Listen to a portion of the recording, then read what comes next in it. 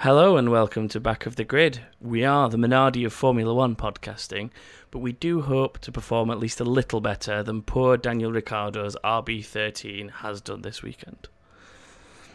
Hopefully. Hopefully so. Thing.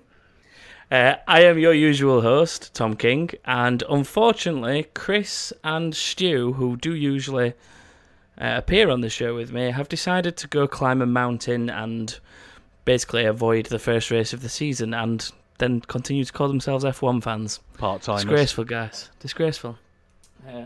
But as you may have already heard, I am joined by someone who could potentially outperform them in any respect and be our Mark Webber. We are the Minardi. This could be our Mark Webber, who will go on to much greater things above us. Already does much greater things above us, to be fair, but we are joined by James Hargreaves. Hello, hello.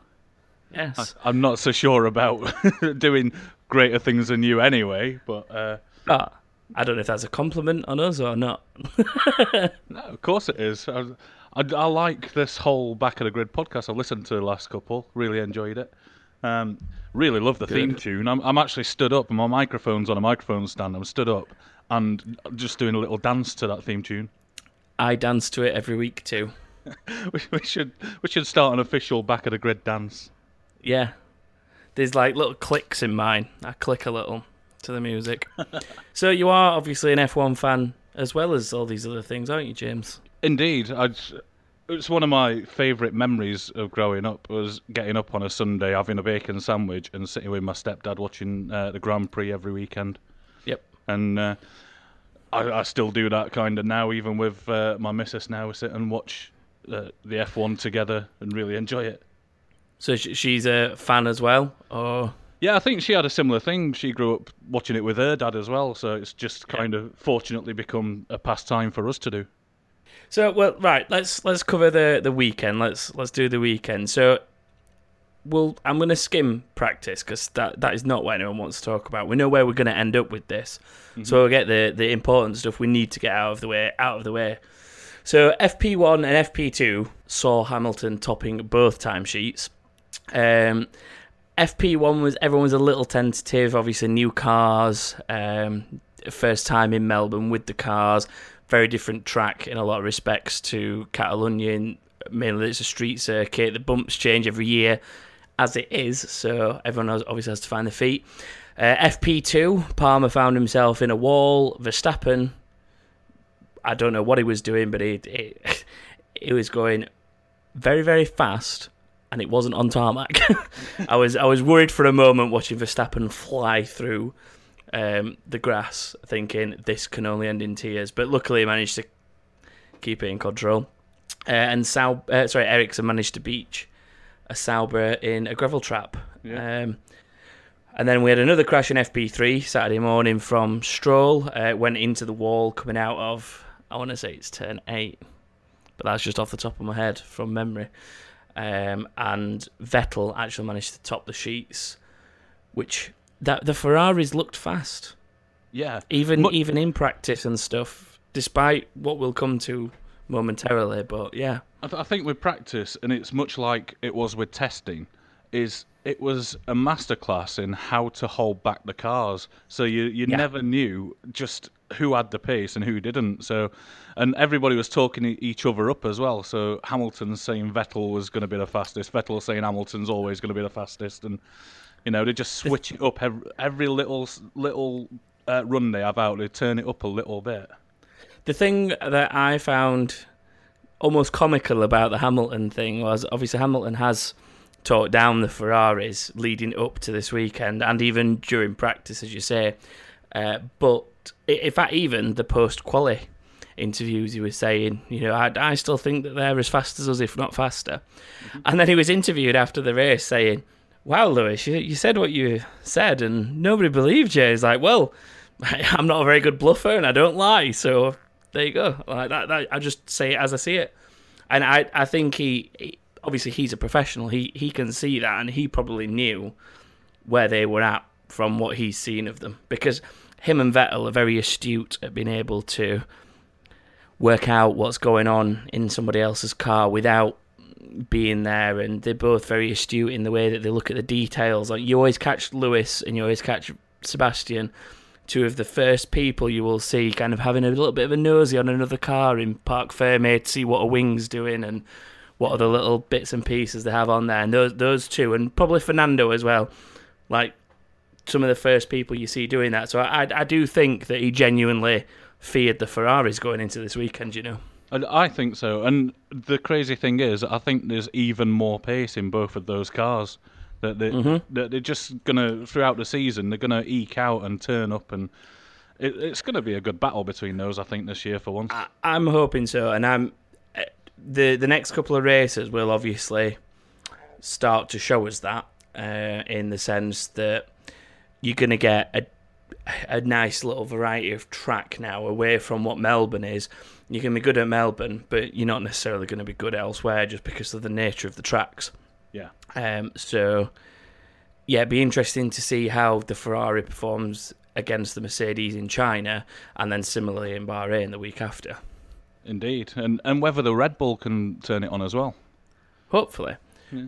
Verstappen was saying he was quite pleased with the general pace of the car. Yeah. Which, you know, they're not... It's a top three... It's a top three battle now, I think, already. There's very clearly three cars there that will challenge for podiums this season, and the others are going to, I think, struggle to get a sniff. I know it's early days to be saying things like that, but I don't know. Everyone else does seem a long way behind the Red Bull, and then obviously Ferrari and McLaren. McLaren, I wish it was McLaren. Yeah. Ferrari and Mercedes are probably the two leaders at the minute, with Red Bull just kind of on their coattails. Yeah, indeed. What I've seen that interesting as well, the shark fins obviously been controversial. Some people like the aesthetic of them, some people don't. People like Adrian Newey kind of not too keen on them, but you can see what the aero benefit it provides. What's your standpoint, James? Anything? I don't mind. It's one of those where everybody wants better cars and better racing, and you know there's regulations to keep it disciplined as such. But part of me also thinks, if they think that they can eke out some better performance, then let them do it, and let's see it on track and see whether it benefits the race itself. Definitely. And aesthetically, they're not the greatest thing to look at, especially like the Mercedes coat hanger on the back at the minute. But if they think that helps them get better speed, then leave them to it. For me, everybody's got the same opportunity to do that. The interesting thing is, from a technical point of view, quite a number of the spins over this weekend have not been directly blamed on the shark fins, but there is a logical possibility that they are behind them to a certain extent. There's Ricciardo's, which is what occurred during Q3 of qualifying, which caused him, or at least the start of the issues he's had all weekend. But Palmer's could possibly be contributed to it.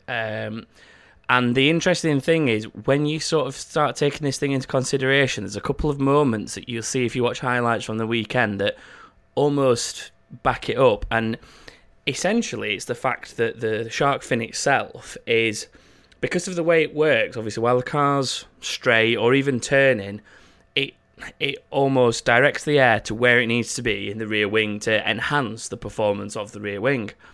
But there is a point where if you are just a little too sideways, you're pushing that car a little too hard, it becomes a detriment to the airflow. You lose virtually all airflow to the rear wing because of the way that the shark fin's positioned and worked, and the back end is gone. And that's where you're seeing these literal 180 snaps that Ricciardo, Palmer, Marcus Ericsson had one similar to that. There was quite a few over the weekend that would potentially be contributed to that. But then if you look at, in contrast, a slide Bottas had and a slide Massa had, those guys are both running slightly smaller shark fins and also have the additional T-bars, which are compensating for any offset that the shark fin might cause anyway. and enhancing rear downforce. So there you go. That's my attempt at being Ted Kravitz and explaining why the shark fins might cause spins. But look in engineering, look at any kind of dynamo structure, and it's a similar shape to any kind of dynamo that you'd see, which is essentially made to spin. So obviously there's going to be some element of that, I think. The interesting thing, I think it was with Ericsson, was he corrected himself, and then it seemed fine for kind of half a second, and then started to spin him out again, and he just didn't correct himself a second time and spun. Yeah. Yeah, so it's interesting. I'm going to keep an eye on it effectively. I will be the shark fin monitor, and I will try and see. I just find it interesting. For example, like the Bottas slide was no more aggressive a slide than the one that spun Ricciardo around and threw him in the trap and into the wall. So I think the Ricciardo one stood out because it was in a really strange place. Nobody ever kind of spins in that place. So that's got people asking the question of, did the shark fin contribute to that? There was a little bit of a similar incident that we did talk about a couple of weeks ago, which was Palmer, but he was coming out of turn 2 at Spain at Catalunya, and the shark fin was flapping around all over the place, and then it just seemed to boom, back end went as though a crosswind had almost caught him in that scenario, and kind of just knocked it off balance and thrown it. Whether that's what actually happened or not is a different matter. Judging by some of what I've seen of Palmer this weekend, I'm disappointed in him.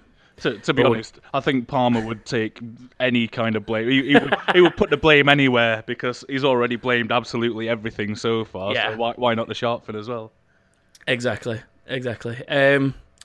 So yeah, Ricciardo's weekend started out okay. He was doing okay in free practice, but then this qualifying incident we've been talking about, the crash, basically caused him to be unable to set a lap time in Q3, and ultimately he was 10th, but then the damage caused a gearbox change to be required, which then dropped him 5 places to 15th, and then, as anyone who's seen the race will know, he then didn't even manage to make it round to the grid due to what was ultimately just a small electrical sensor on the new gearbox, causing it to jam up in 6th.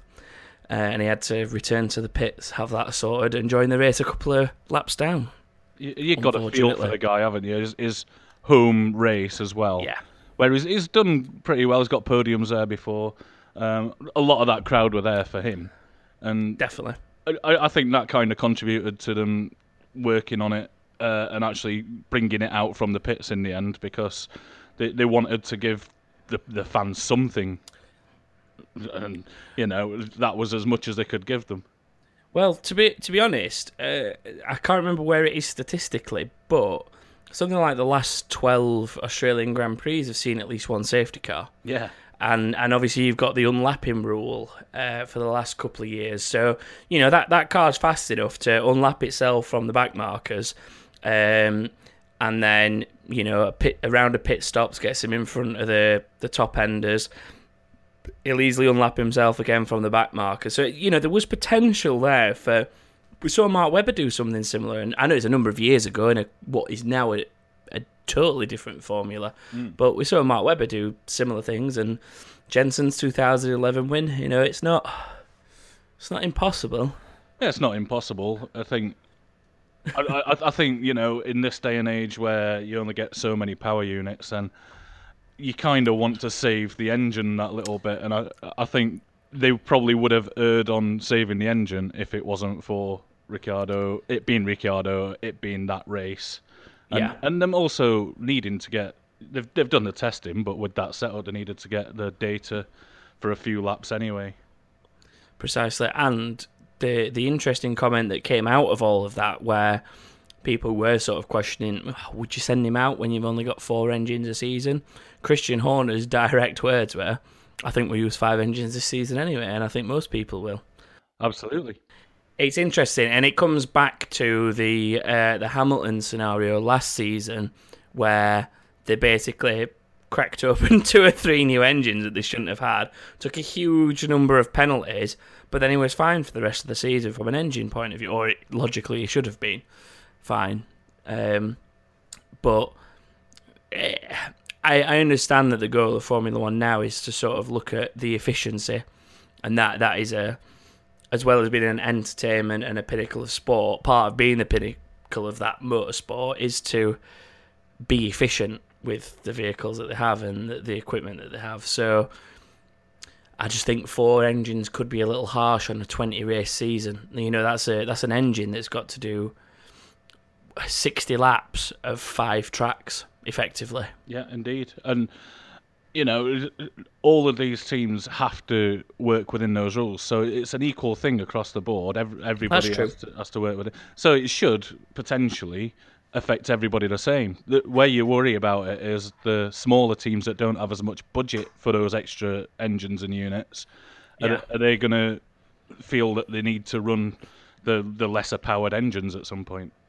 Well, there was a nice idea being floated around by Ross Brawn, I think it originally came from, which was similar to when we were joking last week about having like a house team that the GP2 champions automatically come up to, and something like that to try and bring new talent through and give some guaranteed seats to people somehow that in theory are deserving of it. But Ross Brawn was floating the idea around of sort of a set engine, gearbox and so on that is a standard, unbranded. It's not a key manufacturer or anything. It's like it is an FIA F1 setup to try and encourage some new teams to come in and potentially start on that and hopefully have a better time than the Cosworth generation did that are now all gone. The 3 Cosworth teams that struck their own deals but have since, succumbed to the cost of F1. And hopefully it will give a more affordable version of what Haas have done via Ferrari, because they're effectively a customer team. They're just buying a Ferrari. Yeah, indeed. The interesting thing with Haas is that they're based out of the old Marussia plant, aren't they? Is it Milton Keynes? But most of their technical stuff is in the US, and then they're a customer of an engine company based in Italy. How they logistically manage all that is a miracle to me. This is part of the reason I think that McLaren are having issues, because you've got a Japanese manufacturer of an engine working out of Japan and a Woking-based F1 team working out of Woking. Let's try and say that after a few beers. But I think that is part of their issues, especially in previous years where, the engine barely fit in the car, for example. Yeah. You can't have, half a car being built here, half a car being built there, and then try and glue them together somehow without talking to each other properly. And I think that's where the whole McLaren-Honda relationship began to break down in the first place. Yeah, indeed. And, Honda have apparently this weekend said that they're talking to other teams now as well. It's like poor teams. As we've said before, they need more than 2 cars running that engine. People that can provide them reliable feedback as to what's going on with it. And it gets more miles under the engine's belt to get the development done. Because, as soon as you've got another team running it, that's halved your development running effectively. And then another team, it's thirded it. So I hope they do sort the things out, because I feel sorry for both Van Dorn and Alonso at the minute. But we need to have a chat about McLaren, by the way, because where did you rate the McLaren when you did your ratings with the new livery? Visually, yeah, we initially put it about 3rd. Do you know, I was the same. When I first saw it, I'm like, oh, that's great. The more I've watched it, and especially over this weekend, it looks awful. Yeah, we've definitely downrated it since the original. It was, to be fair, we had the Mercedes at number 1 and the Toro Rosso at number 2. Mm-hmm. I now move the Toro Rosso to number 1 in terms of visual. And yeah, the McLaren had definitely slid down. The more I see that Ferrari, the more I like it. But I initially rated the Ferrari quite highly anyway when we were doing our individual lists. I think the Ferrari and the Mercedes are both classically very nice looking cars. They're quite simple. Right, nice colour schemes, quite simple. The Toro Rosso does win over for me this season. I do love how that stands out. The Toro Rosso seems to have just a bit of everything. It's a nice livery, it's nice colours, it looks sort of aerodynamically a nice car as well, and it just kind of generally wins over. And as you say, the thing about the Mercedes and the Ferrari, the reason that even though they're just very basic manufacturer colours of we are Ferrari, we are red, we are Mercedes, we are silver, with a dash of sponsor colour with a bit of white for Santander on the Ferrari and a little bit of mint green for Petronas on the Mercedes, regardless of the simplicity there, the thing that you appreciate is if you look at that Ferrari head on when it's coming at you on the track, it looks just an absolute beast of a machine. It does. To see it coming down a straight and fizz off into a corner, just especially with this wider profile, it's looking ace. But then there was a shot during qualifying, I think, where there was a McLaren and a Ferrari following it, and for half a second I thought they were both Ferraris because the McLaren is obviously such a similar colour and the shading of the light and everything. And then the McLaren got closer to the camera, and I was like, "Oh, that's horrible." And then the Ferrari came past, and I'm like, "Oh, that's beautiful." It's really strange. Yeah, the McLaren's definitely gone down in my initial estimations. I got caught up in there's orange on it hype, I'm afraid. Indeed. That's what caught me. But it's the wrong kind of orange. Is it? It's the wrong kind. Yeah, it's not light enough. It's if you look at a very old McLaren, so you're talking 60s, 70s, it's quite trying to think how you would describe it. It's a much lighter orange anyway, regardless. Right. Like more of a yellowy side of orange than a red side of orange. I think that's part of the problem because it looks red in certain light. As I say, I mistook it for a Ferrari at first, and from the front, it is just like a solid block of orange. Yeah. Whereas it looks nice from the side with the black and the design elements, but who am I to judge? Oh, and just to quickly point out, painting the forehead India pink has not improved it that much. I'm just saying that we've had this debate on Twitter with a couple of fans, but in fact yourself included, you mentioned it to us, I think. But the forehead India, as it's become known at back of the grid, is still down the bottom of the list, regardless if it's pink or not. I saw the pictures of it and I thought, that's brave, and they've obviously got a lot of money from the sponsors and whatever, but I thought, that could be all right, and the more I've watched it this weekend, the more I think, oh god, that just looks terrible going around those corners. Yeah, not a fan. No. It looks like the little dolphin thing. Yeah, the bull-nosed dolphin thing. Yeah, looks like that. So yeah, moving on. Yeah, sorry about that. Yeah, it's fine. We'll just derail everything. It's cool. Giovinazzi actually replaced Wehrlein come Saturday. He was in the car for a little bit of FP3, about half an hour, and he was also in there for qualifying and then ultimately the race because Wehrlein thinks he wasn't fit enough for a race distance. No, bless. Interesting. Yeah, but to be fair, Giovinazzi's done a decent job, hasn't he? I'm sure you know Giovinazzi is adored by Chris and myself here at Back of the Grid. Yes, indeed. We were ecstatic when Wehrlein said, I don't want to race. Like, yes, come on, Giovinazzi. Come on, Antonio. Indeed. And he very nearly, other than one mistake, he very nearly out-qualified Ericsson. Yes, he did. And to be fair, he had a good race, which we'll cover briefly during race summary time. But yeah, he's definitely making a stake to getting himself an official seat with someone in the very near future. That is for sure. Grosjean, as well, managed to get the best qualifying performance out of a Haas in their year in a race existence, which was a 6th position. Which, I don't know, I always find it really difficult to judge the Haas because ultimately I would always say it's a customer car and they're buying a car from Ferrari that's almost a downgraded version of what they're running. So I suppose it depends on how much they're now doing for themselves. But Haas is not a racing name to be sniffed at, is it? They've just recently won over in NASCAR. So it was Daytona, wasn't it? So Haas Stewart is a huge name over in the States when it comes to motorsport. So he's not an idiot. He'll buy in what he needs to buy in to get himself successful.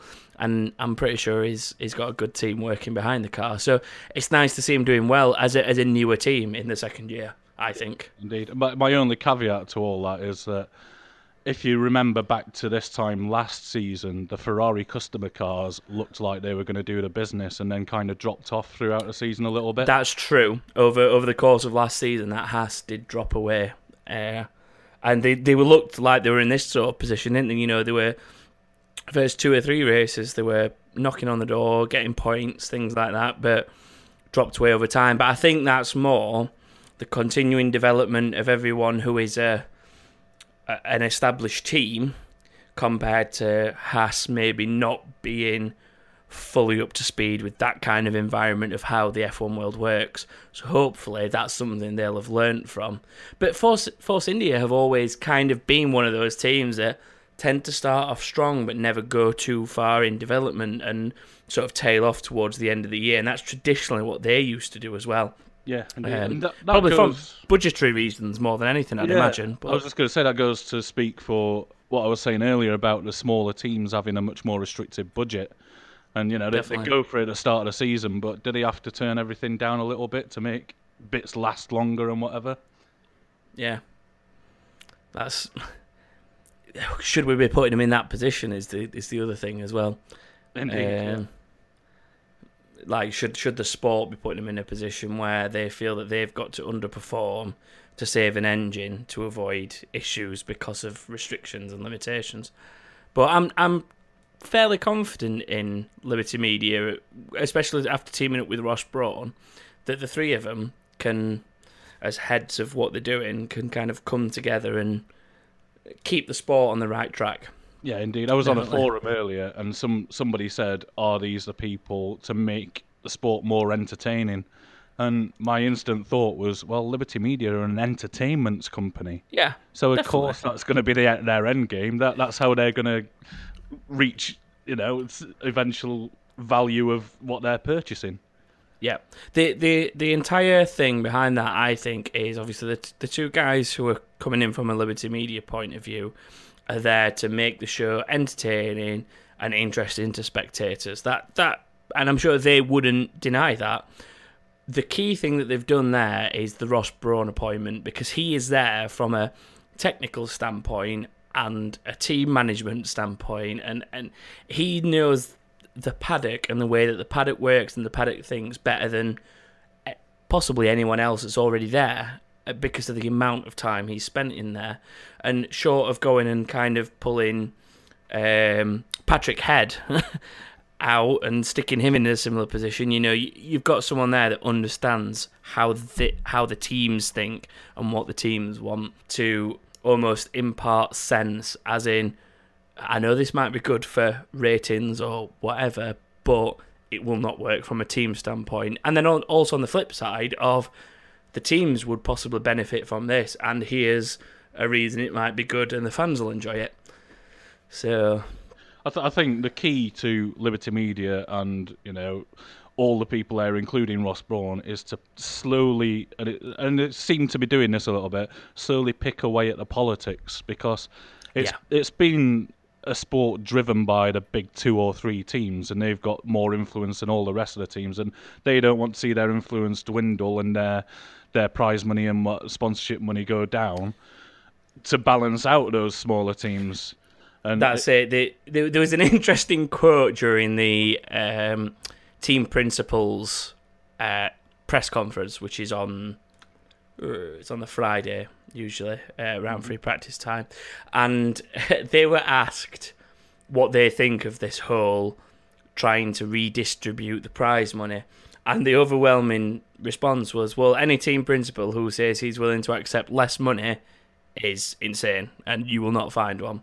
But their whole point was, maybe it's not take away from the rich to give to the poor, it is bring the lower end prizes up and bring more money out of the big pot that is Formula One, and make sure those lower teams are paid better and slightly more on par with higher finishing teams, but without punishing the higher finishing teams. Yeah. Which is fair. You can understand that point of view from their aspect. You can. It's where do you balance it? Because if you look at other sports, look at football, for example, the disparity between the top Premier League team and a bottom Premier League team is huge. And then when you drop down to like a championship and whatever, it's ridiculous the change you get in budget from a very bottom Premier League team to the top of the championship. So like, how do you balance it? Because it's controversial in football. It's controversial across all sports, and short of having kind of a franchise system, which I don't think would work in motorsport anyway, then it's very, big very teams wouldn't like that. Yeah, exactly. I don't see how that will ever get fully resolved. I think it's going to be one of those perpetual issues that people go on about every single season. What about the proposal of the 25 race season that has aired over this weekend? I don't know if you've heard about that or not. I've seen bits of it. They're talking about, or initially, when Liberty Media first took over, they were talking about more US races, weren't they? And to bring it to that audience. And that's not a bad idea, to be honest. If we can get another race back in Vegas, and they were talking about one near New York, apparently, at one point. Well, we've had the debate before about how is it the Formula E have turned up and gone, let's have a race around this city.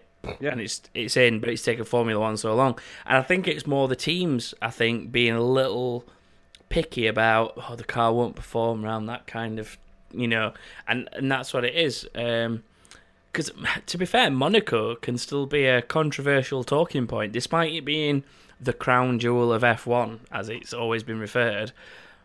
It's still a controversial talking point where people, especially amongst fans, where there's no point in watching Monaco, it's a procession, watch qualifying, and then that's pretty much the result. Then there's other people who just love to see the cars being pushed to the limit round these tiny little southern French streets. Well, it's not France, is it? But close enough.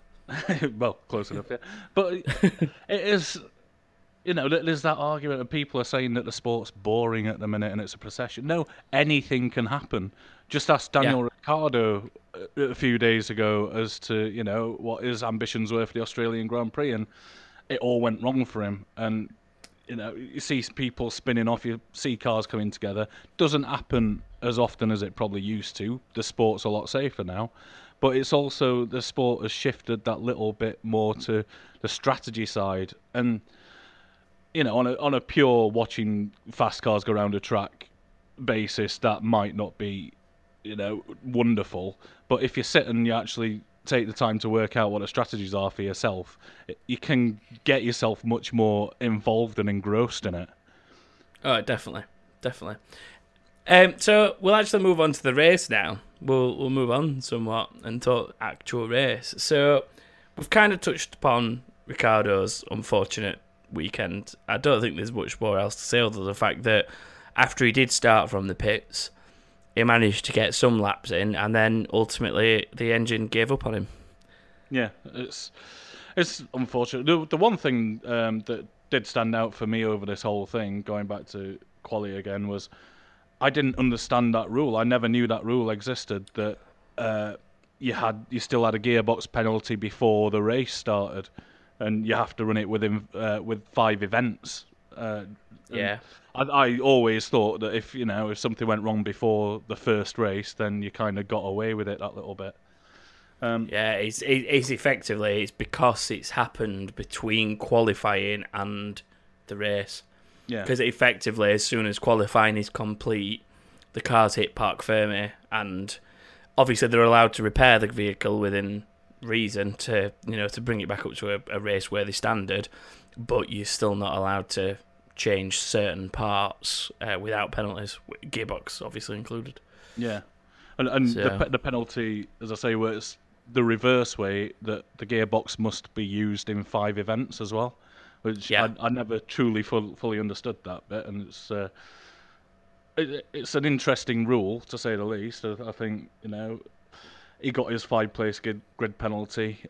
He wasn't having the best of weekends before that, after his spinning off and whatever. But just it's a shame. Yeah, it's such a shame, because everybody loves Ricciardo, don't they? You can't not like that. Yeah, guy. he is like the smiling, happy man of Formula One. And to be fair, even after the race, there were still smiles from him. He can't. I don't think he can help it. I think it must be some kind of medical issue he has. He just can't stop smiling. Yeah, the interview with him after the race, where he was asked, do you think you've used up all your bad luck for the season? And it's just smiling away when at least I get to go home from this weekend and forget about it now. Yeah. Fair enough. Fingers crossed he's used up a good proportion of bad luck and he has a fairly decent run now. Because I do like to see someone like Ricciardo do well. Definitely. Well, him and Verstappen in the Red Bulls, that's a pretty good driver lineup. That definitely. If somebody can challenge the Mercedes and the Ferraris, it's going to be those 2 guys in those 2 cars. So we need him on track. I think you've got a potential for an absolutely awesome top 6, effectively, because you've got Hamilton, who's proven, and Vettel, who's proven. Even Raikkonen's proven. He's a world champion as well. And then you've got Bottas, who's wanting to prove himself, that has tons of potential. Verstappen is exactly the same, wants to prove himself. He's possibly one of the most talented teenagers to have ever sat in an F1 car, mainly because not many teenagers do. And then Ricciardo, who has looked good even since his days down the bottom end at it was HRT, I think, wasn't he, for a little while? Yeah, initially, yeah. Before he moved up to Toro Rosso and then obviously up to the Red Bull seat. So, he's always progressed nicely and he's always looked quick. So if the other cars can get on that level of Mercedes, which it looks like Ferrari finally are, or at least very, very close to being, then they'd be an awesome top 6. I'd love to see those 3 teams find it out. Absolutely love it. Yeah, and everybody complains about that processional thing that it's going to be Hamilton and what was Rosberg. Now I think it's going to be more Hamilton and Vettel than Hamilton and Bottas. By the Fingers looks crossed. Which splits up the championship for the constructors as well. So that makes it more interesting. And when the pressure comes on to the constructors for gaining points and having to make decisions down the line on that basis, that should hopefully open up the rest of the field. I think this is the thing where if you've got a title fight, if it's at least between 2 drivers that are from opposing teams, it instantly becomes more interesting than a title fight between 2 drivers of the same team, I think, personally.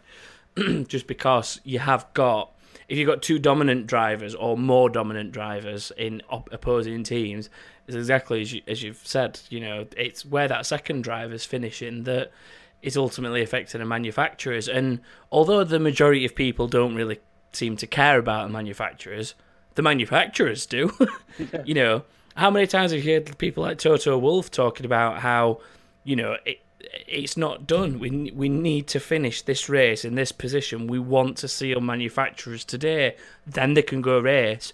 Until then, they're not taking each other out or taking each other on because we want the title. We want that manufacturer's title. Well, that's where the prize money is. The prize money isn't for the best driver. The prize money is for the best constructor of a car. So they want to get as far up that leaderboard as they possibly can. Precisely. But obviously, for anyone who's not worked out, we've not actually said it yet, but Sebastian Vettel, it's a simple strategy of one that you don't see very often in Formula One, but an overcut rather than an undercut. Played to perfection. And Hamilton being a little too twitchy, I think, on his tyres, getting himself stuck in traffic. Well, that is ultimately what it's boiled down to, I think.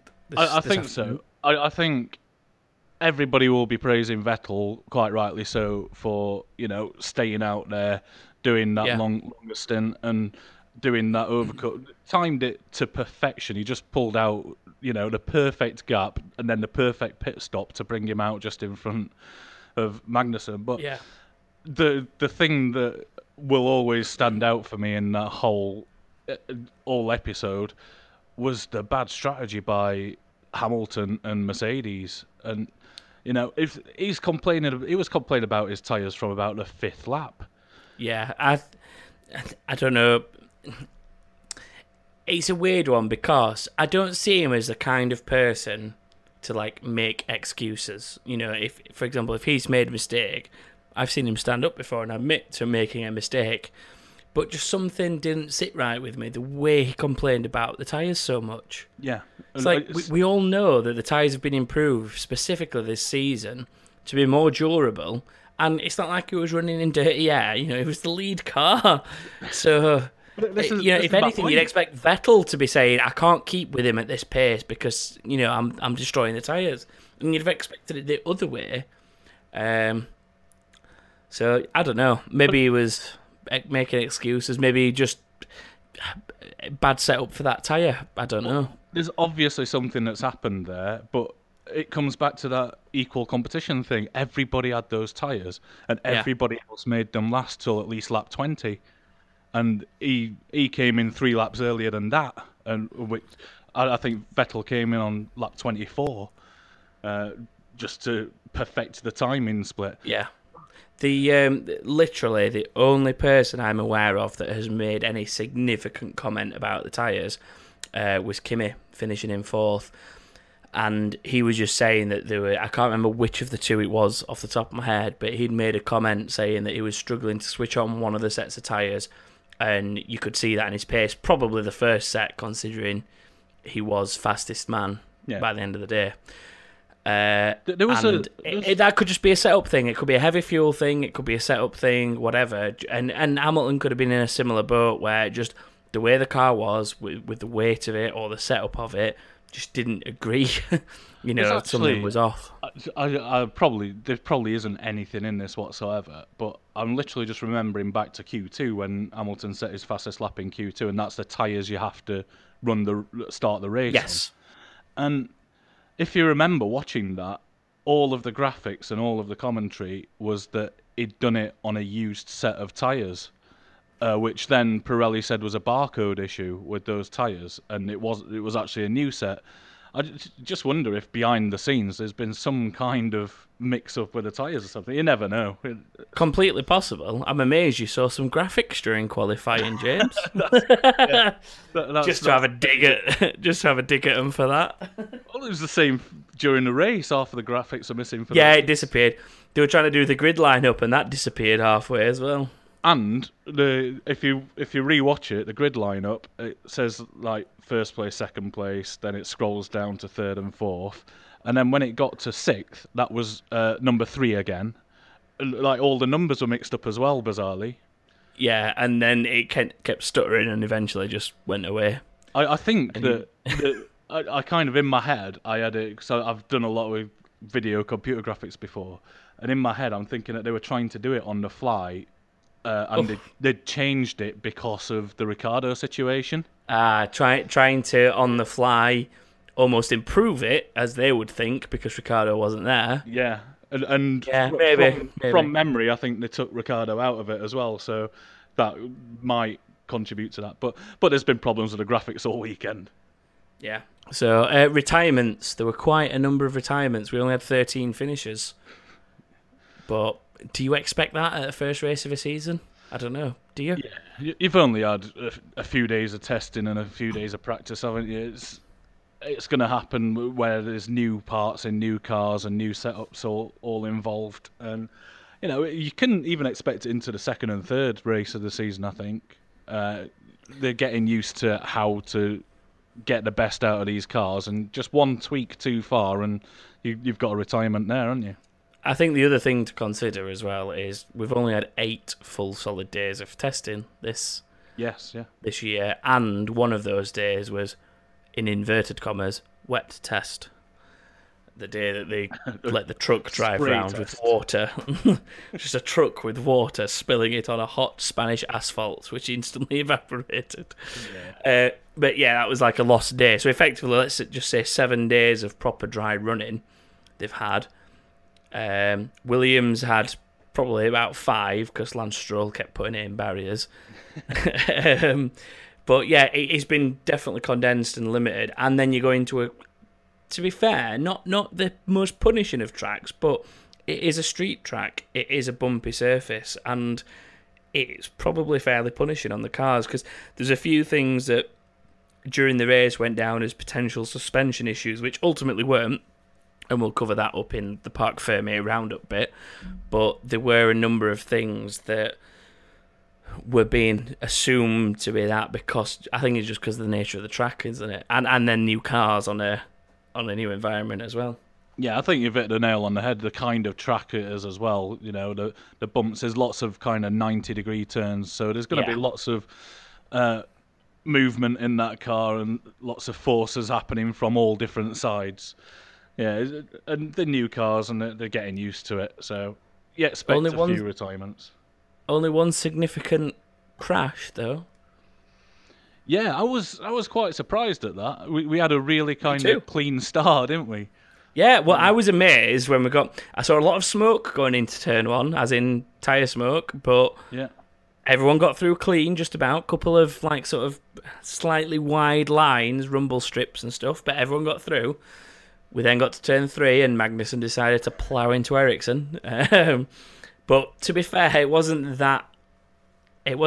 like a lunge or anything. It was just, I think he was unfortunate in clipping the inside curb, and it unsettled the car. And it's a tightly packed scenario, isn't it? You got cars everywhere, and I don't think there was much Magnussen could have done to prevent it, to be honest. Which is why he wasn't punished. But yeah, that was it. That was all we had, really. I think we've seen, maybe hopefully the start of some new kind of during race decisions of, give them the benefit of the doubt. It's just a racing incident. There wasn't many other incidents other than that to judge that on, but I think that's kind of what they're going to aim for. Officially, the rule has been slackened a little in the sense that unless a driver can be heavily put to blame for an incident, they're not going to take action on it. So that's a prime example of something that technically it's Magnussen's fault. Magnussen's made the mistake, hit the curb, taken out another driver, which ultimately has ended his race. Again, we'll cover it a little later.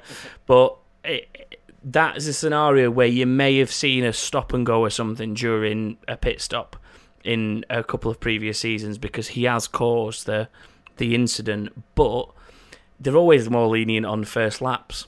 So had it been 20 laps in, you might have seen a stop-go in previous seasons. I think on the first lap, third corner, I don't think you're going to see anything, for the last 10 years, you wouldn't have seen anything for that. So it's a weird one. It's hard to judge how they have altered the rule, which they're saying that they have, based on that one sole incident on turn 3 of lap 1. Yeah. Fair point.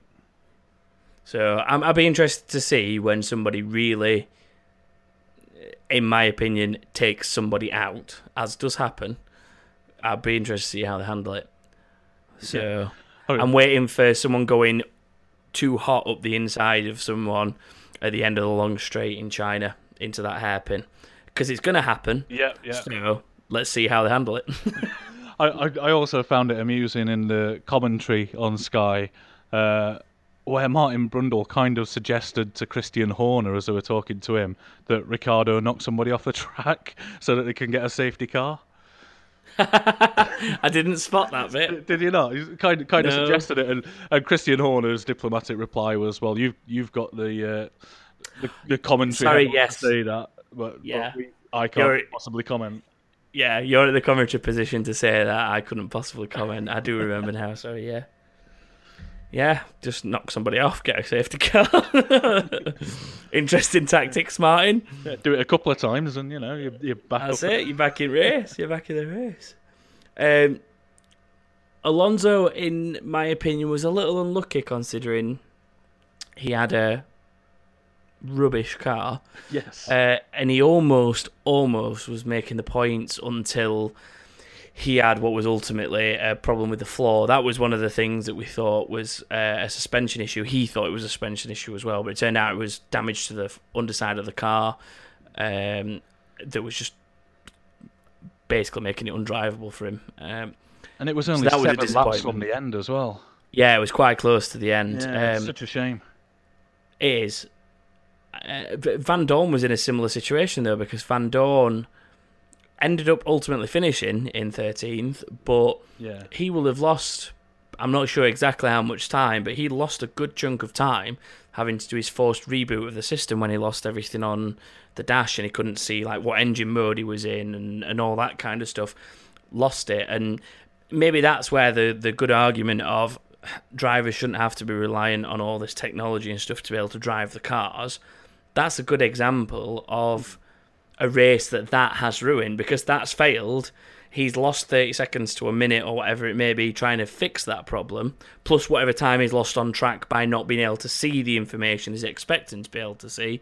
And there is a potential that he could have been slightly higher up the order if it wasn't for that. Yeah, and you need to consider as well that all these people that say that the technology benefits them too much, they will have lost lots more things, but simple things like the gear indicator. And Martin Brundle, I was surprised at this. Martin Brundle was saying, he's going to have to count up and count down as he's going through the gears. And to do that whilst you're flying around corners at 200 miles an hour is just ridiculous. It's a weird one, because as much as you would expect a professional racing driver to know what gear they are in, it's not easy to do it blind. If you, for example, if you put yourself in that scenario of a paddled gearbox, you've got nothing. At least with a stick shift gearbox, you can physically feel where you are in the gearbox. With a paddle shift gearbox, it is ultimately guesswork unless you've got something that tells you. And I wouldn't want to try and do it. Like, or even though I can imagine I'm down a straight, so I'm in, they've got 8 gears now, I think, those engines. So I'm in 8th, and I want to shift down twice for turn 1, and then back up. But to then be thinking about that and thinking, right, now I'm in 6th, I'll shift up, that means I'm in 7th, but I want to drop down to 4th for turn 3. And to be thinking all that, that's what practice is for. You find your sweet spots, what you like, and how you want to drive the car around the track, then you should just be able to visually do that. And I think that's harsh on Van Dorn to have been put in the situation he was. Yeah. If you kind of put the comparison out there, these drivers are essentially like road versions of fighter pilots. They're very physically the same. They've got reactions very similar. And you wouldn't expect a fighter pilot to go out and fly through the sky, where there's no walls or other cars generally, and not have that heads-up display information that they can see. So why would you expect somebody going at 100, 200 miles an hour around a course with other people and walls and spectators and stewards and everything? Why would you expect them not to have that information? That is very true. Raikkonen was fastest man on the day. We mentioned it briefly earlier. It was a 1:26.538, which didn't actually beat Schumacher's lap record round the track for a race day, but that was beaten in qualifying. But the way track records work means that the track record is still Schumacher's, weirdly. Yeah. It's got to be done during a race. But there was a number of drivers fighting it out for that, wasn't there, at one point? The radio message going back and forth of, like, I want to do the lap record. And then the engineers coming back and saying, oh, please don't. The best one for me was Verstappen. Yeah. It was, how much faster is the fastest lap? And his engineer just came back and went, too fast. And that was it. Yeah. But then... Like, oh, Max. Again, in the commentary, they made the point of, should the fastest lap be a championship point? Well, it is in other series. Yeah. It isn't even the step down into GP2 or F2, things like that. They have points for fastest lap.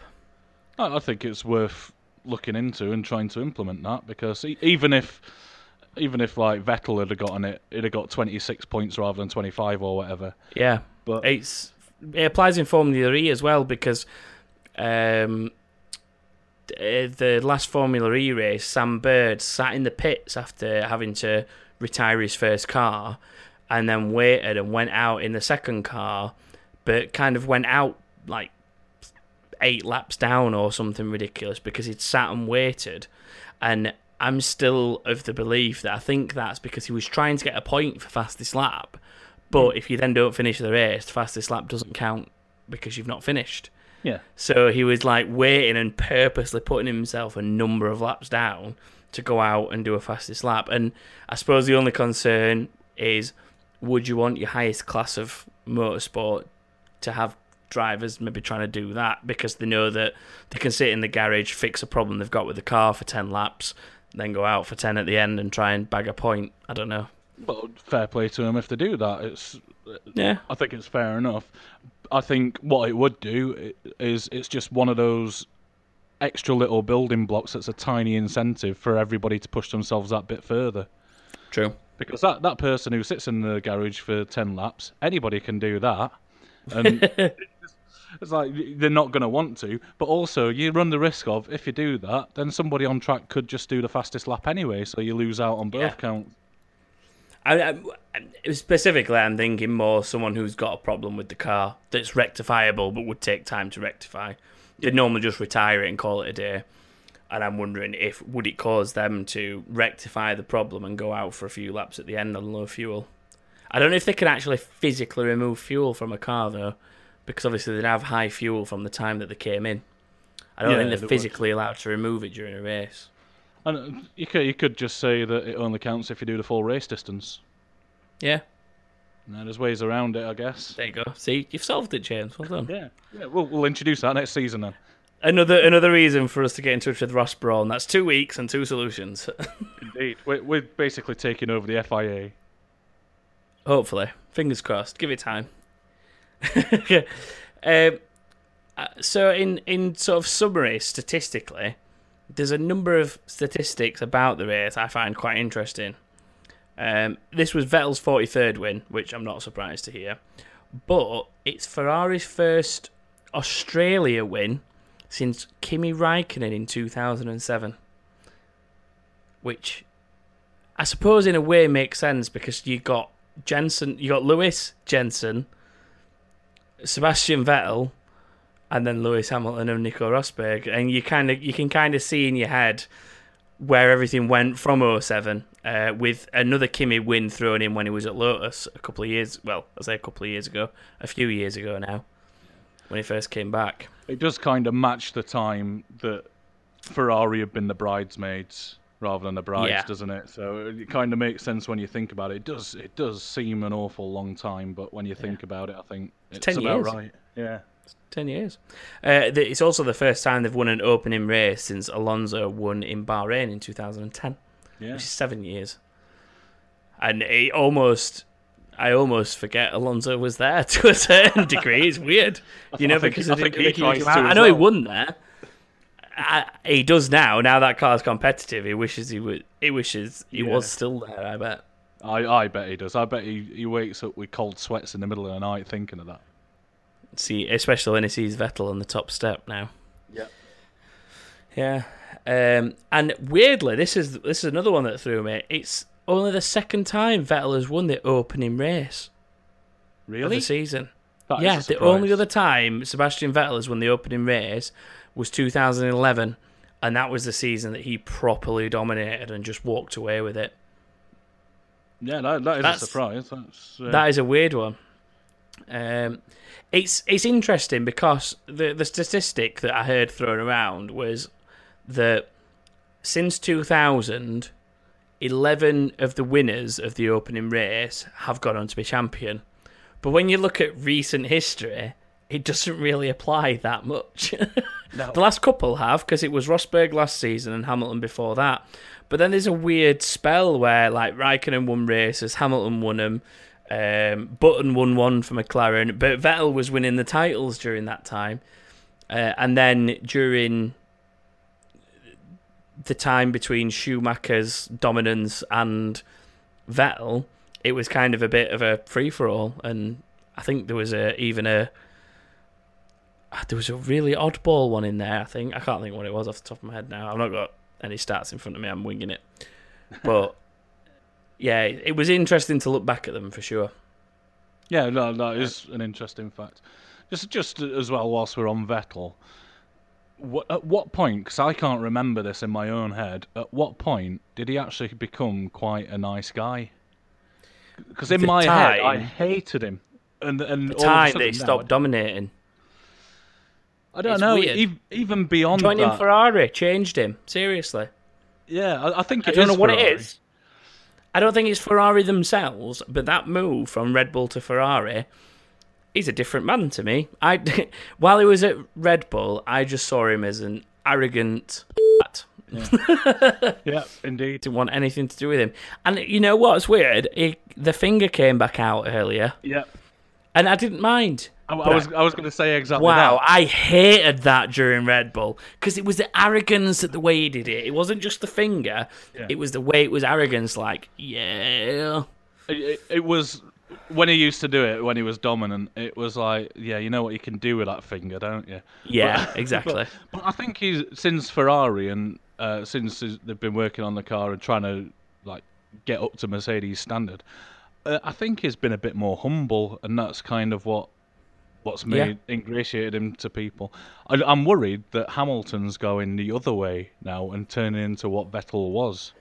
I hope he doesn't. I can see exactly what you mean, and I really hope he doesn't, because the problem is people with Hamilton are already divided. Like, even all the Brits don't like him because they think he's arrogant. Yeah. So if he actually becomes arrogant, because I don't think he is, or he wasn't at least, if he actually becomes properly arrogant, I think he's gonna struggle. I was very interested by the crowd reaction to him on the podium as well earlier, because it wasn't quite boos or anything, but it wasn't. It felt a bit negative, didn't reception. It? Yeah.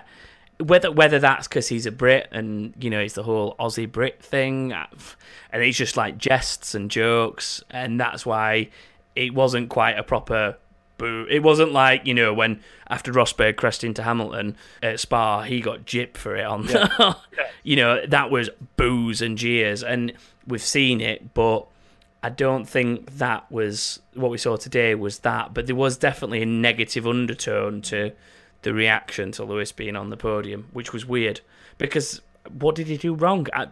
Especially if you were there, because you probably wouldn't have heard the radio messages if you were there. So literally, what did he do wrong? Yeah, indeed. I can't understand that. I didn't understand it when I watched it, and even thinking back, I can't even think as to why. But he got them back on side by doing his usual, oh, look at the crowd, the brilliant thing. I think that's genuine, though. I do think that's genuine. I think he appreciates things like that. He does it every single race, and it's kind of like a catchphrase now, and so it feels insincere. Yeah. And that just leads on to that whole point of, is he turning into that bit more of an arrogant person like Vettel used to be in his dominant years?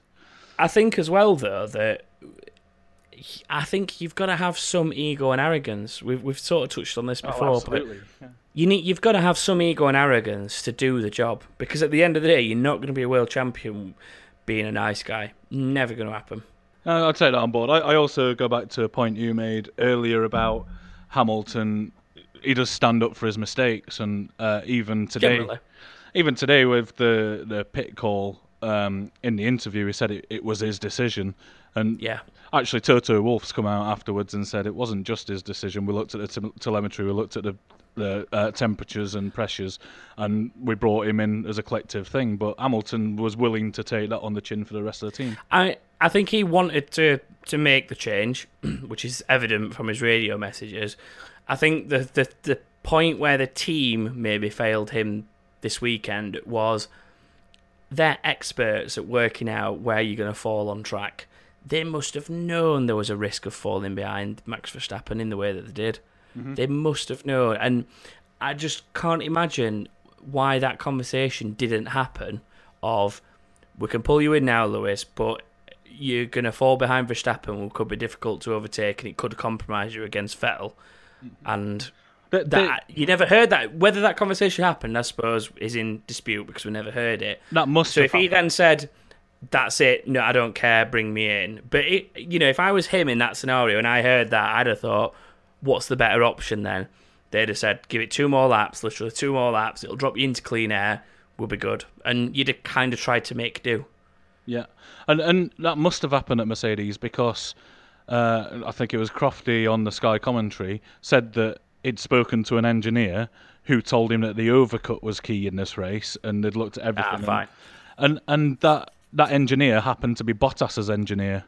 So Mercedes knew of that strategy.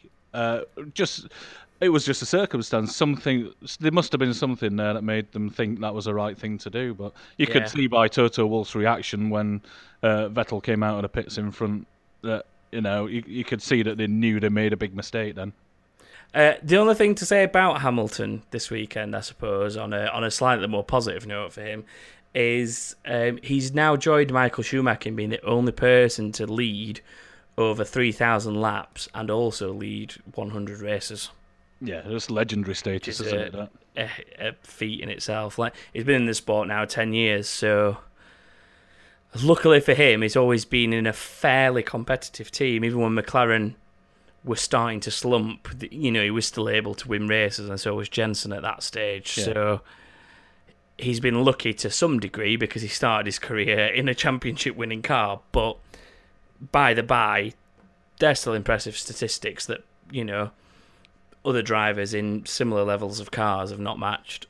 Yeah, you always look at statistics like that and you think in 10, 20, 30 years' time when we're looking back on this era, that is legendary status. It's going to stand out a mile and everybody's going to remember him for that. And hopefully, he's still got quite a few years left in him. Hopefully he's going to add to that more and more. Yeah. He could become, bigger than Schumacher in a way. Who knows? There's potential. With his age currently and, the team around him and so on, there's definitely potential. And we know he's not scared to move teams if he sees a better option, which is good. Yeah, indeed. So, who would you say is your driver of the day? Because I have a couple of options I would suggest. I think there's an obvious option, and then there's an understated option. But I'd like to know your opinion, James. I definitely think, just for sheer consistency, it has to be Vettel for me. And that's the most obvious one, the man out in front. And that's the obvious one. That's the guy who won the official vote on the F1 website. All right. My secondary call is Giovinazzi. Yeah, he was going to be my little shout out, I think, because... Yeah, and that's who I'd personally give it to. And I know he's not finishing the points or anything, but... I think to jump into that car after... Don't get me wrong, I know he did testing, but to jump in that car Saturday afternoon with like half a practice session, get back into it, almost out-qualify the teammate. I know he was unlucky in some respects and made a little mistake, but then to also finish the race and be vaguely competitive in a sort of a lower-end car... And to give him the yardstick that is becoming the traditional back of the grid thing of, is he better than Bruno Senna? Yes, he is. Well, as by a long way. Yeah, I can't disagree with that. I also think that you just love Giovinazzi anyway. So we do, but is he better than Bruno Senna? Yes, he is. But also, it's about how he's conducted himself for the weekend as well. He's been professional. Yeah, he didn't cause any problems. He was competitive whilst not getting in people's way. It's easy for a rookie driver in F1 to come in on their first race and knock somebody off the track, and he didn't do anything. Never looked even close to doing anything like that. Yep. All this is why I voted him driver of the day personally. Yeah, it's a good show, and thanks, James. I'm sure that you've got your Giovinazzi doll that you're going to kiss later because you love him too much. Oh, I ain't got a doll yet. Although, if he gets an actual seat, I'll buy loads of merch. Definitely. I think he's number 36. I might just buy a Sauber shirt and paint 36 on it myself. Yeah, do it. That's good enough. It'll match the rest of my gear because I've got like a lot of Williams gear, which is dark blue, and Sauber's dark blue this year, so it all fits, all works. That Sauber looks gorgeous as well, by the way. It's a weird one, that, for me. I really liked it at first, and it has... I don't know, it dropped a little, in my opinion, after I started seeing other cars, but it's still there or thereabouts. It's definitely better than the four-head India. It's another one of those classically designed ones. It's not overstated. And as well, we have to give a shout-out to Sauber. It was their 25th year in Formula 1 as well. It is. Yes. And all I can say about the livery is it just reminds me of a Rothmans Williams. It does. It's a lot like that, yeah. It does. I think that's why I like it, because it reminds me of Rothman Williams. It's a vast Back improvement. when cigarettes were the key sponsors of the sport. Yes, yeah. With the barcode on the Ferrari, I love that one. Yeah. But yeah, it's it's a massive improvement from having a Chelsea badge on it, at least. Yes, anything's an improvement from having a Chelsea badge on it. Move of the day. What would you got a preference? I've noted down 3 things that I'd consider move of the day. I don't know what your personal preference would be. For me, I think that little 3-way tussle. It was Hülkenberg, Alonso, and Ocon, wasn't it? Yep, that is the one. All in very, very plain coloured cars as well, so it looked like traffic lights going up and down the track. But yeah, there's something about when you not only have somebody trying to pass somebody else, and then there's a third car that comes in, and that visual of 3 cars wheel to wheel is just brilliant to me. It is, especially with these low, wide, aggressive cars as well. Yeah, I think that adds to it, but that is probably my official personal move of the day, was the 3 of them. Not only because it was 3 car wide, but the fact that it started in the penultimate turn, went through the last 2 turns of the track, went down the start-finish straight, and went into turn 1, and then into turn 2, and they were still tussling it out to a certain extent, going into turn 3, and it went for like a whole sector of track. Yeah. Just the 3 of them battling it out, and I feel sorry for Alonso, because I think if he had a bit of power, he could have maybe kept up with them and made it carry on even longer, but it was still a nice tussle to see 3 cars like that fighting it out properly. And they say that no one will be able to overtake in this new era of Formula 1. Oh, rubbish. That's another thing that annoys me a little bit. Yeah, we don't get the passes of yesteryear, and the majority of passes nowadays come from DRS. But there was, in the stats that I was looking at, there was 23 overtakes in the race today. 16 of them were under DRS. But it is happening, and that's improving year on year as well, generally.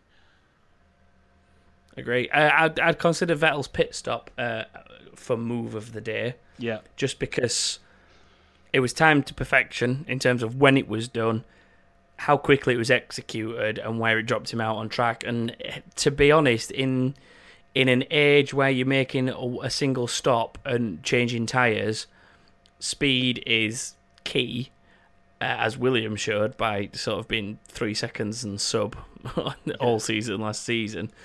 But to do what they did and drop Vettel back on track where they did, I think is as good as an overtake.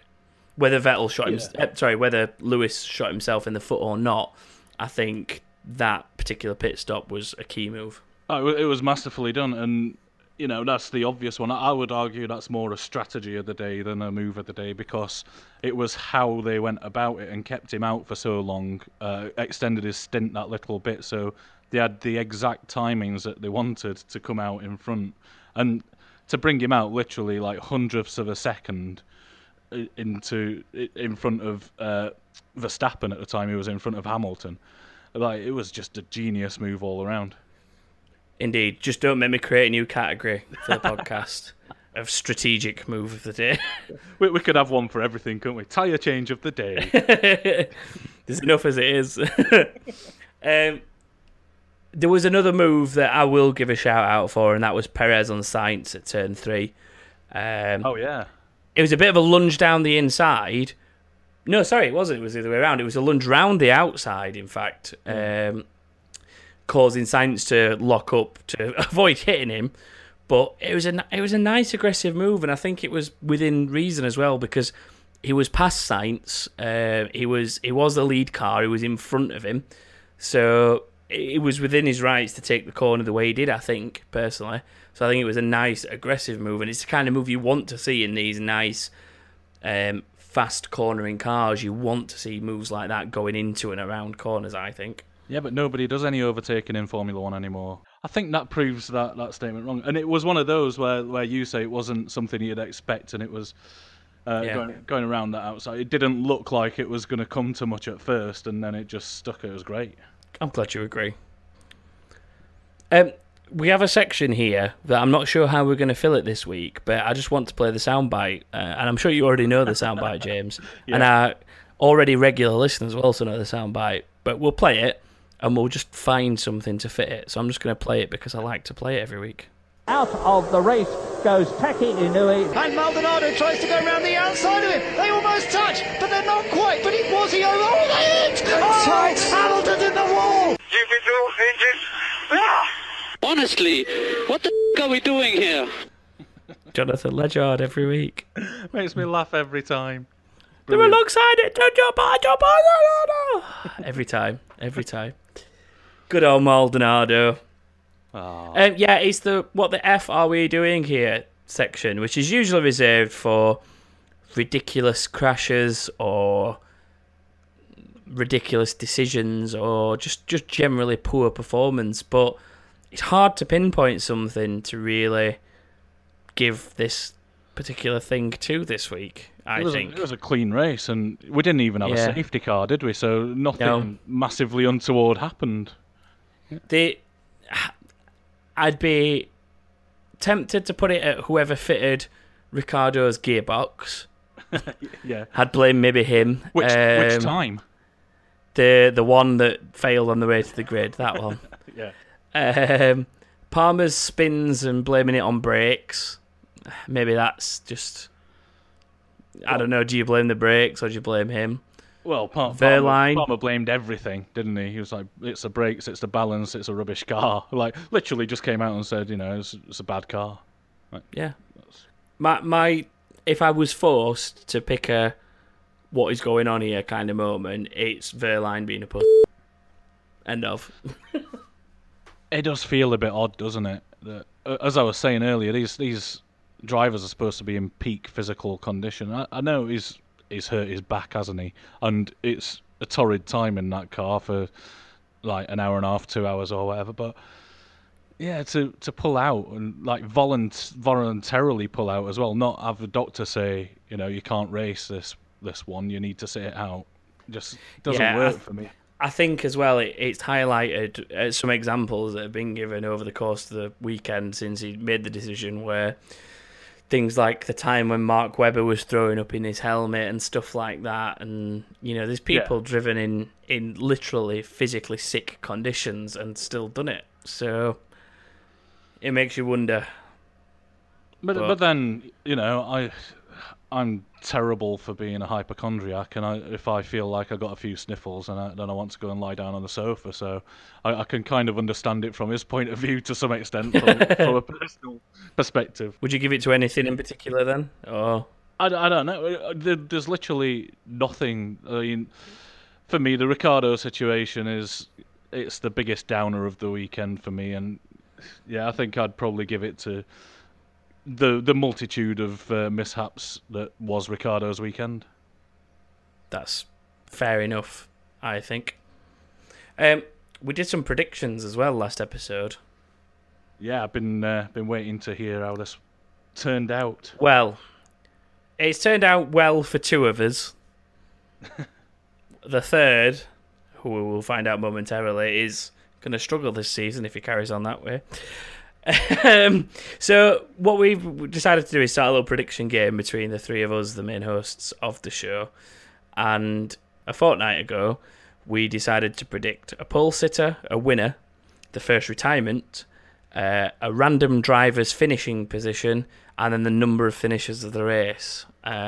and we're going to do like a little league table and do it every week. Now, pole sitter, Chris predicted what was ultimately correct, Lewis Hamilton.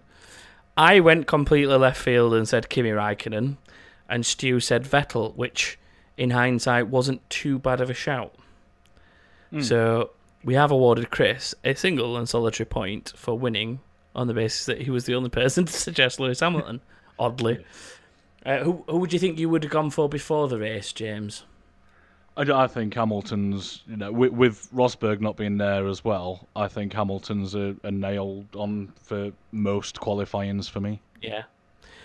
From a winning point of view, Chris amazingly said Vettel for that too, so got that one nailed on. So that's 2 points to Chris so far. Wow. I went, again, totally left field and went Bottas and realised I may have a secret thing for Finns. And Stu said Hamilton. So basically, got the two correct drivers just in the incorrect categories. Yeah. So Stu's on nothing at this point. I'm on nothing. And Chris is on 2 whole points because he's on fire. Or is he? Would you have said Hamilton or Vettel for the win? Or somebody completely different, James? I again would have said Hamilton, I think. Yeah. I kind of played along as I was listening, and I was like, yeah, I think that would be Hamilton as well. Okay, then. First retirement, who did you play along with there? Who did you think would go out first? I would have said Stroll. Because, so you're with me then? That was my choice. Yeah. Based on the fact he's a rookie going into turn 1, which is a pretty tight turn with extra wide cars this season, it could have happened. Based on his performance in testing as well, because he didn't have the best of test, did he? And he crashed it in quali. No, practice. Sorry. Yeah, indeed. So, I went with Stroll, and I actually won half a point for that, because even though it wasn't correct with Grosjean being the first out, I was the first person whose retiree did go out. So I got a half point for Stroll. Chris and Stu kind of went down the McLaren's not doing very good route and said, Chris said Alonso and Stu said Van Dorn, which I think was just based purely on the Honda situation. Yeah. So that gave me a half point at least. And then the random driver for this week was Daniel Kvyat.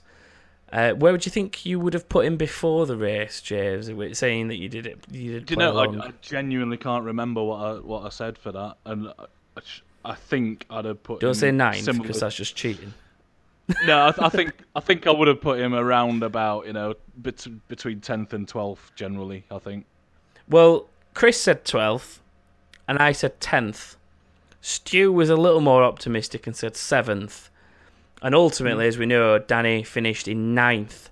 So none of us were bang on, but I do get half a point for being the closest in 10th. So I'm on a whole full point now. This is going all right for me. And I think, judging by what I said before we did the prediction roundup, you can kind of tell where this is going for Stu. And then the last category we did was number of finishes. So did you have any kind of guess on that when you were playing along that you can remember? I think I went with you on 16. That is what I said. I said 16. Yeah. I thought people are going to have issues.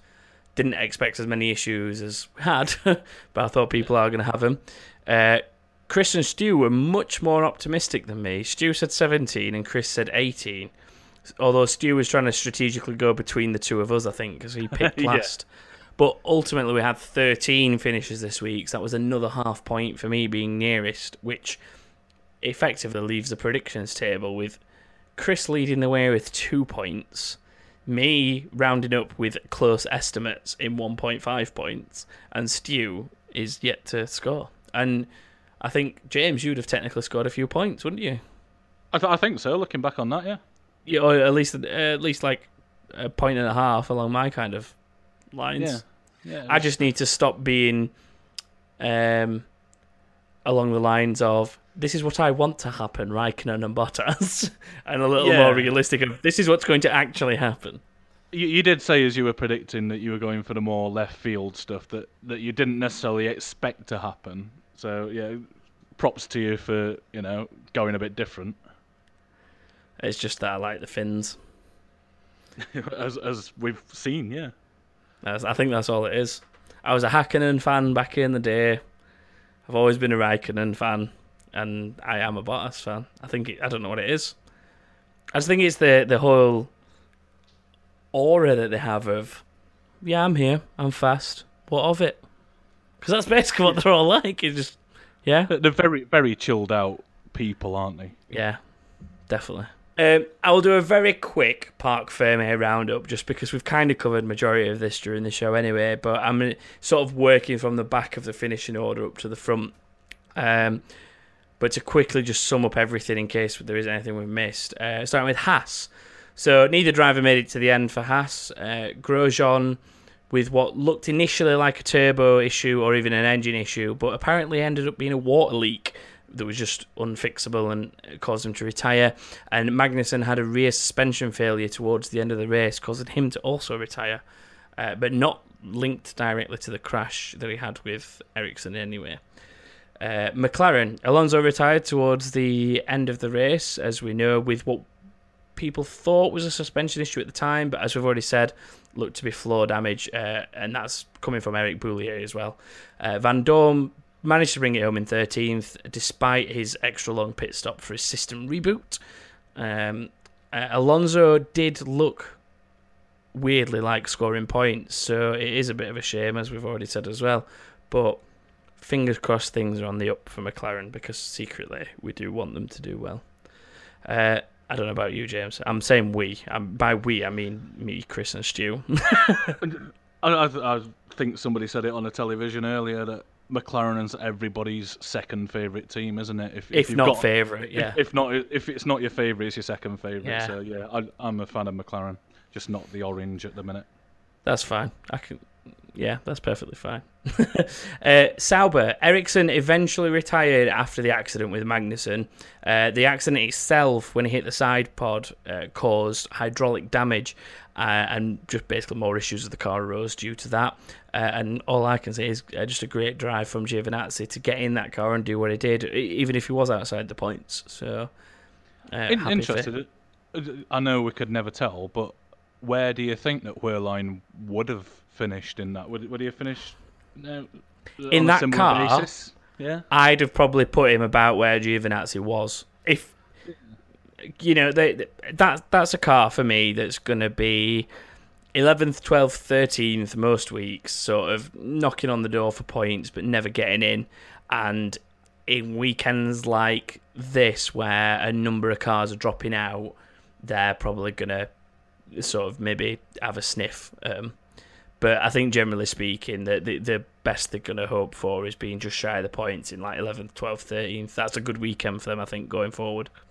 Yeah, I agree. I think it'd have finished on a similar basis. So yeah, Giovinazzi, in that car, that might be that car's limits, and so he did very well to end up where he did.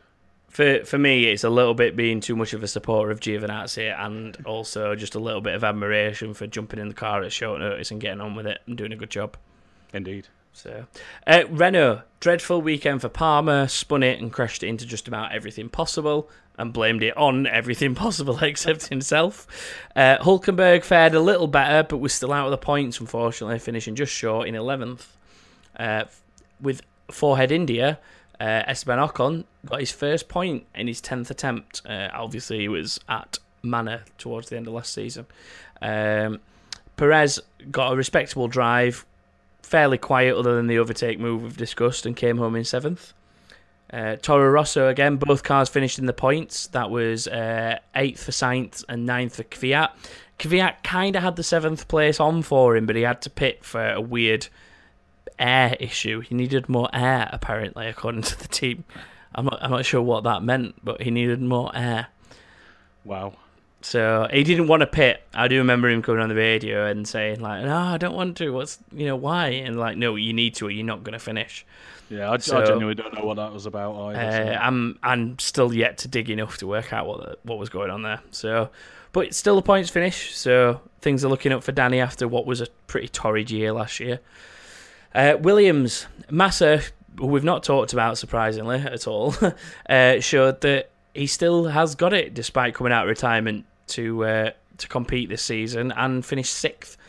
He was some way off Max Verstappen, about a minute behind him, I think, in the end. but not a bad performance from a guy who was expecting to be putting his feet up and maybe doing a little bit of Formula E this season. And Stroll was forced to retire due to a brake failure, due to some damage to a brake disc. So, any comment on sort of either of those two? We've not really mentioned them that much, James. No, we haven't. I think Massa's one of those drivers. I've got a lot of respect for him, but I don't really like him, and I never really have done. The whole coming out of retirement thing, like after 0 races missed, that's just weird in itself. Just think he could have been on a beach in what was it they said on the telly, a beach in Miami or something with Button. But yeah, he's come back and he'll always be that middle of the pack driver in that car, won't he? I think in that car is you're not going to be able to achieve anything much better than 4th constructors wise, are you? Maybe they had the chance a few years ago when the engines first came in. That was their chance to do good and kind of stomp on a little. And don't get me wrong, Massa and Bottas both picked up podiums that season, but now everyone else is starting to catch up engine wise. It's fallen back to being a bit of a midfield car, unfortunately, I think, hasn't it? Yeah, indeed. Red Bull, so Ricciardo's nightmare for his home Grand Prix, but Verstappen did show that the car is capable of something, coming 5th and wasn't too far from Raikkonen in the end, not too far behind, and as he said himself, he was pretty happy with the pace that they had in it, so room for improvement, but it's still hanging on to the top 2 as they are at the minute. Yeah, well, they're a little bit behind, aren't they? The top 2 teams, but yeah, we can only just hope that they join that pack and make more entertaining races going forward. That and just for what the 2 drivers deserve, I think, in terms of both their talent that they've got. Yeah. Because I think that was possibly more Verstappen's talent than the car that got him to where it was today, as in him being fast. Yeah, so, the one but thing we'll with see Verstappen... We'll see next time out as well, I suppose. That'll put us in a much better perspective as to where people do sit as things start to settle down a little more. Yeah, I just hope that as he gets more experienced, Verstappen still keeps that kind of rawness. And, yes. He still has that bit of edge about him because he has that little bit of unpredictability and that bit of gumption to go for it when other drivers probably wouldn't in some cases. It's the same kind of attitude and I don't know if talent's the right word, but it's definitely an attitude thing. And it's the same sort of thing that's going back to someone like Senna and even early Schumacher in the mid-90s at Benetton.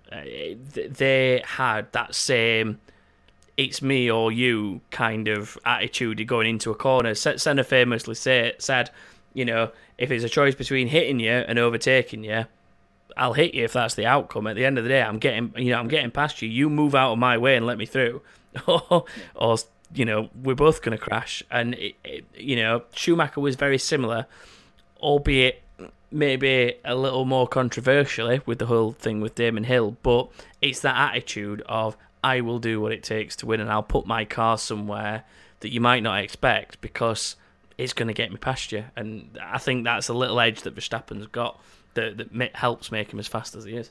Yeah, and I'd even put Hamilton's first season or 2 up there as well because he was exactly the same. He had no nerves going into those battles, and especially in the wet as well when everyone was starting to lift off in the wet, and Hamilton just went for it. And to be fair, he still does, I suppose, to a certain extent. The battles with Rosberg, where they were wheel to wheel, kind of showed that, and Hamilton was definitely more up for that kind of thing than Rosberg, and I think Rosberg shied away from that and over-defended at times, which is what caused some of their coming-togethers in those scenarios. Austria being a good example of Rosberg driving pretty much straight on at the corner because Hamilton was being aggressive and trying to come around the outside of him and didn't want it happening. But no more of that, unfortunately, or happily. I don't know. Is it good or is it bad? Let's see how Bottas improves, and let's see if there's any competition between Hamilton and Bottas. And as we speak about Hamilton and Bottas, the Mercedes roundup is just as simply as Bottas putting in a good performance on his debut with the team to bring the car home in 3rd with little fuss. Kept pace with Hamilton for the most part. Hamilton did seem a bit quick to complain about the tyres, so I would be interested to see how that pans out. And I think there was a point where maybe Hamilton was easing up, which is maybe where Bottas closed some time towards the end of the race, but he kept pace with him fairly well. He didn't let Raikkonen through or anything. He held on to his third position in respectably, as I think is as much as you could probably hope for a new driver in a new team, first race of the season, and hopefully he'll just pick up pace and be challenging with the Vettels and the Hamiltons of this world and maybe make it a three-way fight. Yeah, he did well. I think he almost ran his own race for the whole thing and just kept his position.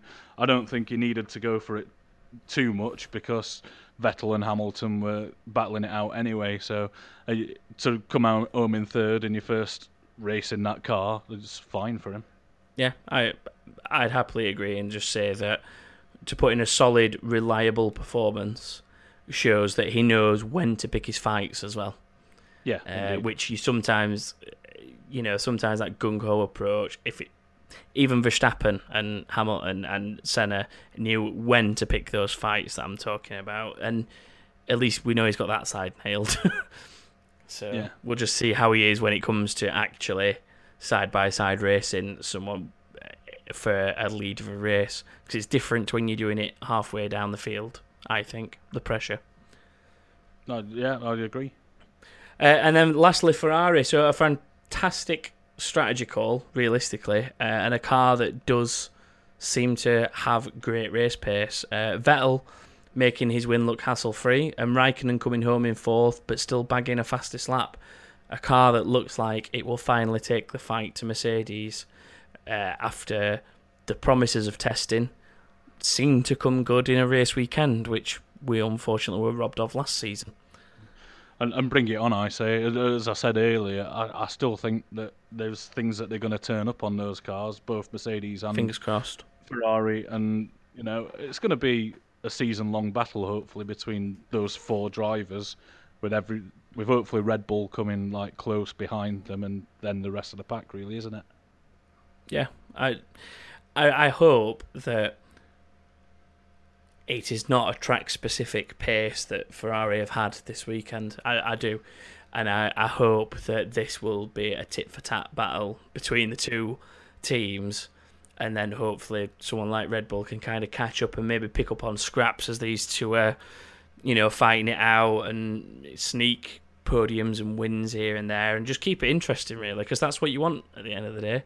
You don't, as nice as it is to see one of your more favoured drivers winning a title, to see him just walk away with it, it's not, even when it's your favourite driver, it's not the most entertaining thing in the world, is it? It's just, Hamilton said himself he would rather win a title having fought tooth and nail with someone to the end of the season than walk away with it. And Vettel has also said the same thing. As much as his 2011 dominance was an awesome feeling, I think something like 2010 he possibly enjoyed more because of the way it went so close to the wire with Webber.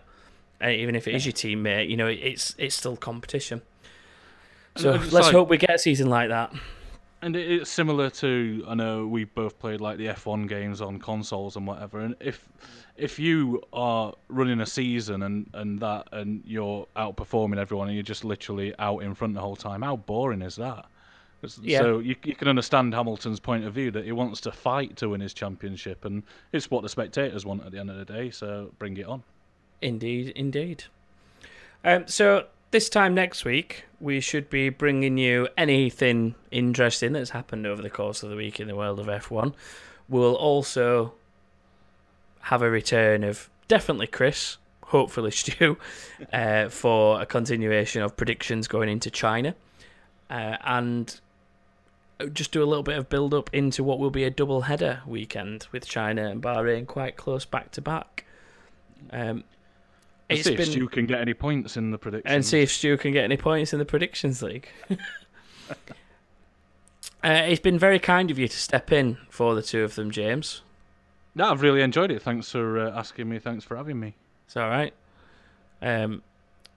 You've sort of done back-to-back recordings, really, haven't you? You've been off on the Squeak this afternoon and then straight into this. Yeah, did the Squeak on Sheffield Live at 2 o'clock this afternoon. That's just an hour and all done live, so that's all in the bag. And then just rushed home to come and set up the mic and talk to you. Yeah, And your fun lovely times. listeners. Fun times. So yes, if you would like to, if you enjoyed James's voice and you would like to hear more of James's voice talking about other things, Then I'm you're sure crazy. James would say you're crazy, but I'm sure James can tell you places where you can find him on the interwebs. You can find me at DJ1 at DWJAYONE on Twitter and the Facebook and everything else. I've got a music podcast on there. There's the Squeak, which is spelt wrong as well. That's THESQWEEK on Twitter and Facebook and everywhere. So yeah, just hit us up and give us a listen and just say hello. There you go. And obviously, if you want to follow us and follow the show, it's Back of the Grid F1 on Twitter. We're Back of the Grid F1 on Facebook. And we're also Back of the Grid F1 on Instagram now, even though I've only posted about 3 pictures. But they're nice pictures of Formula 1 cars. So go look at them. And yeah, just remember the usual places the podcast can be found, such as Podbean, Acast, iTunes, and just by putting the feed URL, which is available on the website, backofthegrid.com, straight into your podcast player of choice. Would you like to say goodbye, James? I will say goodbye, and again, thanks for having me, and I look forward to listening to you guys again next week. Thanks, and I look forward to doing another podcast, and hopefully we will have you back soon. Yeah, I look forward to it. Cool. Goodbye, everybody. Bye.